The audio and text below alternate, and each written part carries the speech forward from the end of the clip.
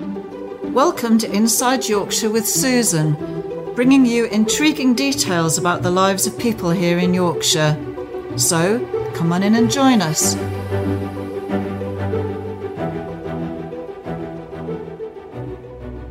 Good morning, this is Susan here from Inside Yorkshire. I'm sitting with Andy Kluz. Good morning. Good morning, Andy. Andy is a former journalist, timepiece presenter and documentary maker, and now more recently an historical novelist. Thank you very much for agreeing to talk to me today, Andy. Always a pleasure. I understand that you weren't born in Yorkshire, but that you moved here from elsewhere. Could you tell us where you moved from and why you picked up on Yorkshire? There's one word to say, grandfather. My grandfather was around about 1910 apprenticed to the legal office for the Diocese of Durham. And when the time came for me to choose a college to go to, because I was going to be a teacher, he recommended that I come north. He said, do go north, don't go anywhere else, go north. And I did. And it's the only time in my life I've ever fallen in love instantly. I walked out of the York station into the wonderful city of York and fell in love with it straight away. So my grandfather was responsible. He was instrumental. And where did he live and why did he recommend moving north then? He lived in Peterborough, which is where I was born. I think he had a sneaking love of the north all his life, even though he didn't live here in Yorkshire. He had a love of it. There are family connections as well with parts of Yorkshire, but he was very strongly in favour of me heading north. Okay. Any regrets since then? No, none whatsoever. It is God's own country and I wouldn't live anywhere else. My thoughts entirely. So you were at college in York then. What did you study when you were there? I was studying to be a teacher. My subjects were geography and art, but I threw myself out after the second year. I knew it was never going to work for me to be a teacher, even though my mother and grandmother were teachers. And it just didn't gel. I was unhappy. I was unsettled. I wanted to write. I knew I was going to write for a living. I'd known that since I was 4. And when your back's against the wall, as it was with me, I had to resort to desperate measures.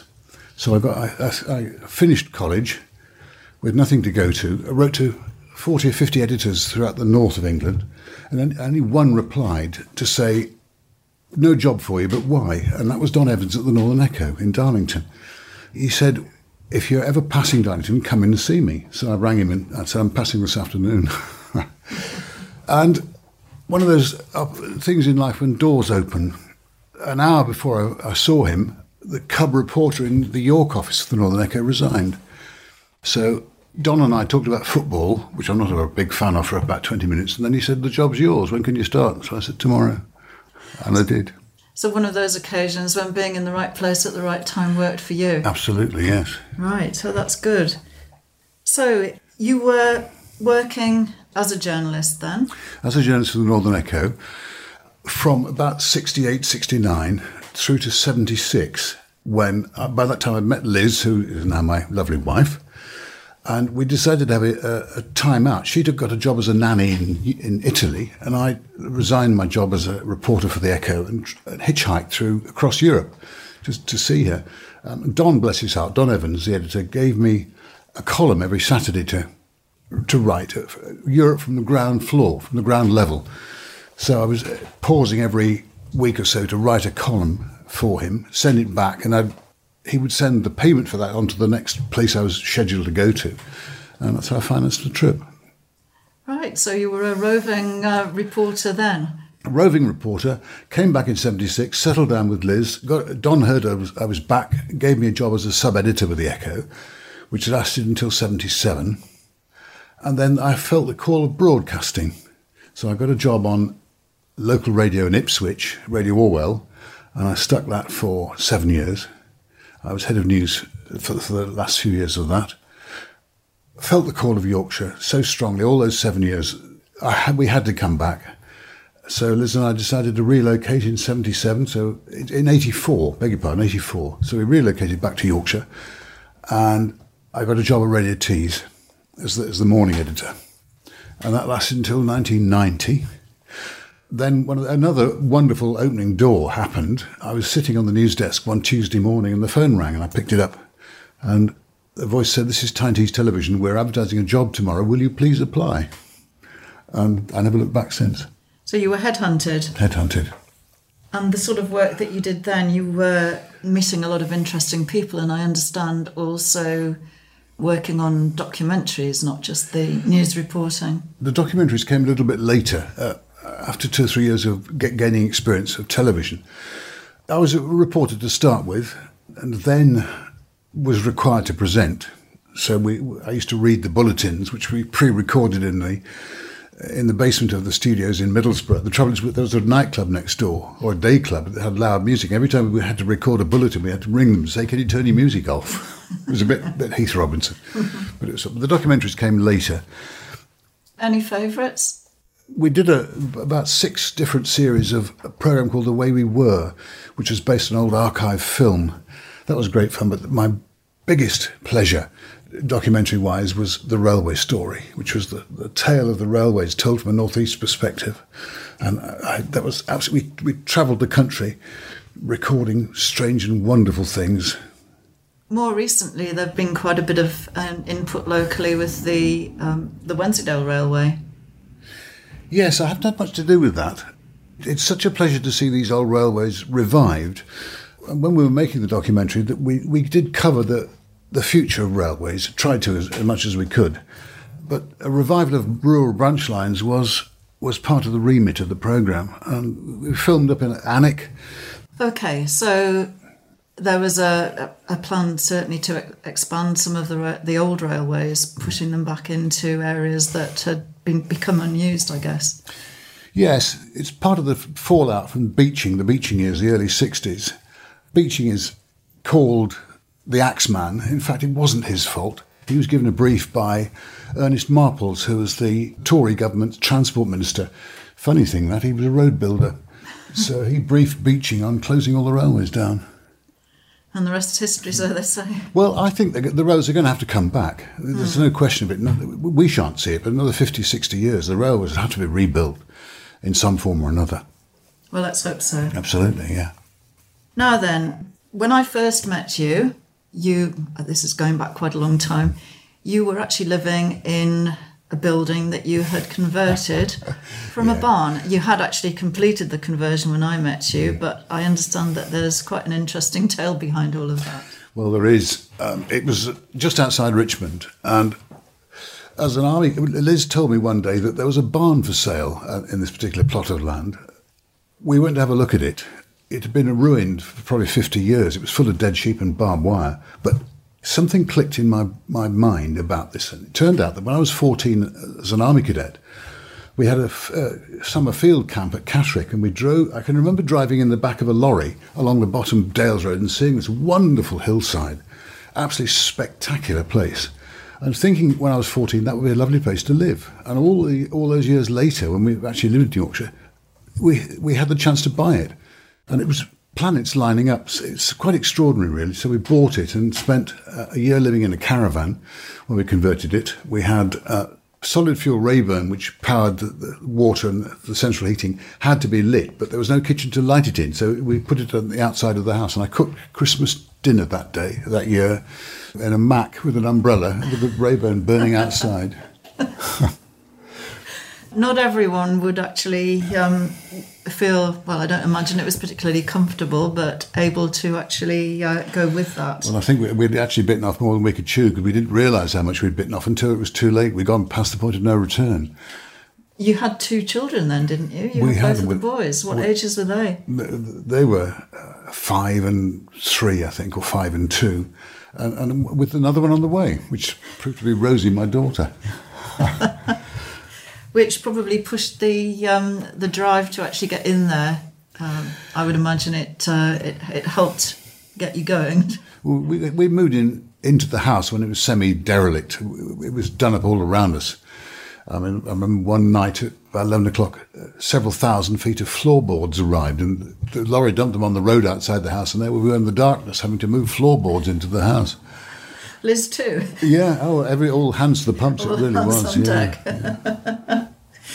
You lived there for how long then, Andy? 21 years. 21 years. So it must have been quite a wrench for you moving down from there, because you're now in Richmond, aren't you? Yes, we are. It was a wrench and it wasn't. It was a wrench because it was a lovely place to live in the summer, but it was a bad place to live in the winter because the road down to it, a mile-long road down to it, was 1 in 4 in parts. And one year we had snowdrift 17 feet deep on that road, so the winters were a bit touch and go.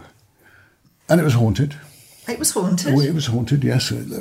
Several sightings of a figure we got to call Black Man, somebody dressed in a dark suit running down the western side of the house in the garden. And the kids all saw him separately. And Liz saw him in the garden and I saw him in the house. I've got goosebumps now. It was quite friendly. A friendly ghost? Yes, a friendly ghost, yes. Right. No idea who he was? No idea whatsoever. The only possibility is that the builder found behind a beam in the old barn roof a half bottle of whiskey, empty of course, with the label of which we had dated to 1877, I think it was. So whether he was one of these... A vagrant, do you think? Well, yes, a whiskey-drinking teetotaler. We don't know. Because he didn't drink the whiskey. No. It had whiskey in it still. It didn't have whiskey in it, no. Oh, no, it was empty. Yeah. Okay. Right, so then you moved then down into Richmond, Yes. where you currently live, and I can remember from when you first moved down here that wasn't smooth running initially. You had quite a lot of work to do. We had to take the roof off. We created a suite of rooms in what had been the attic. But we lived in the house while the work was going on, so it was like living in a plastic bag all the time. But we got there, and it's possibly one of the oldest houses in Richmond, because I think, looking at the position of it and the thickness of the walls, there is a strong possibility it has a core, maybe 13th, 14th century. Wow. That then leads me on to your more recent... Enterprise, or whatever you want to call it. Yeah. Well, not just an effort, it's published now, isn't it? Yes, it is. Yes, you're a novelist, and you have written a book entitled Fire of God. Fire of God, Could you tell me what the inspiration was behind that? Well, the house has partly inspired that, but the inspiration, I love alternative histories. I love alternative explanations of history. We all know the victors get to write histories. And the thought had been at the back of my mind for a long time that what if Harold II, King Harold, had survived the Battle of Hastings?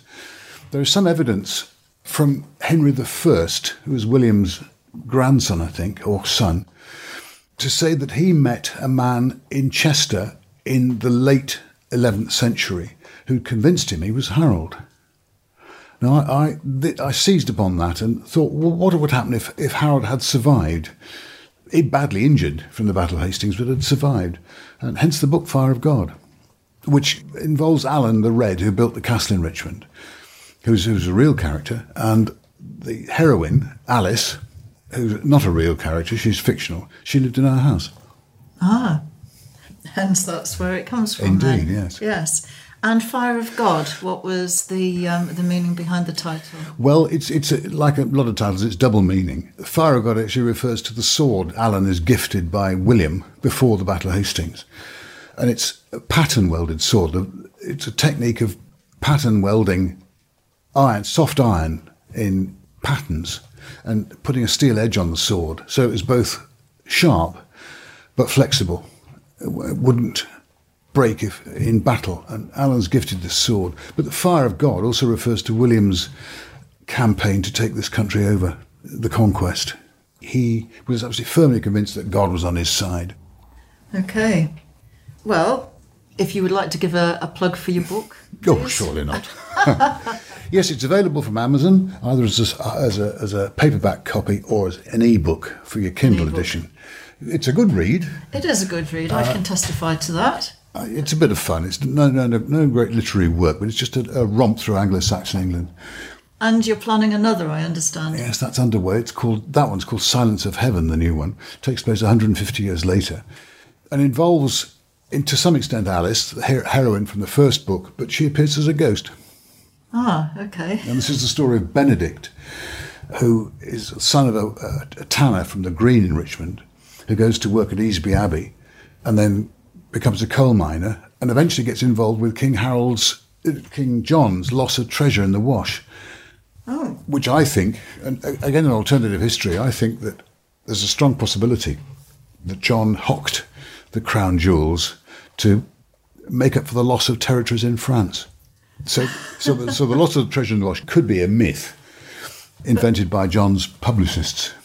Well, who knows? Who knows? We'll all look forward to that one, and perhaps you'll actually talk to me again when that one's launched. Of course, naturally. How long does it take you to write? How long did it take you with the first one? Well, Fire of God, on and off, took about 8 years, because the research was quite detailed, as you can imagine. The world was a very different place in 1066. I suppose, yes, 8 years on and off, and I've been on with this new one for probably about 3 years now. Right, so we can expect in another 5 years, can we? Or... Well, I'm hoping to get it finished this year. Oh, but good. Whether I do or not, I don't know. Okay. Now, just before we finish here, just wanted to ask you, I know that your eldest son, Ed, is becoming quite well known as an artist. Yes, he is, bless him. He recently did some land art for the Tour de Yorkshire in the grounds of Richmond Castle. Which was a mounted knight, complete with hauberk and sword and helmet, from the Bayeux Tapestry, inspired by the Bayeux Tapestry, yeah. He does fabrics, he's done fabrics, he's illustrated lots of books. He's had a big exhibition, solo show at the Yorkshire Sculpture Park, and he's doing rather well. And the other son, middle son, is also at art school, Artie. So we're hoping great things for them. Right, okay. Well, I'm hopefully going to manage to book an interview with Ed too. But in the meantime, thank you very much, Andy. That was really good and informative. A pleasure, sir, as always. If you've enjoyed this episode, then please sign in to follow us on the rest of the Inside Yorkshire podcasts. This is Susan signing off from Inside Yorkshire.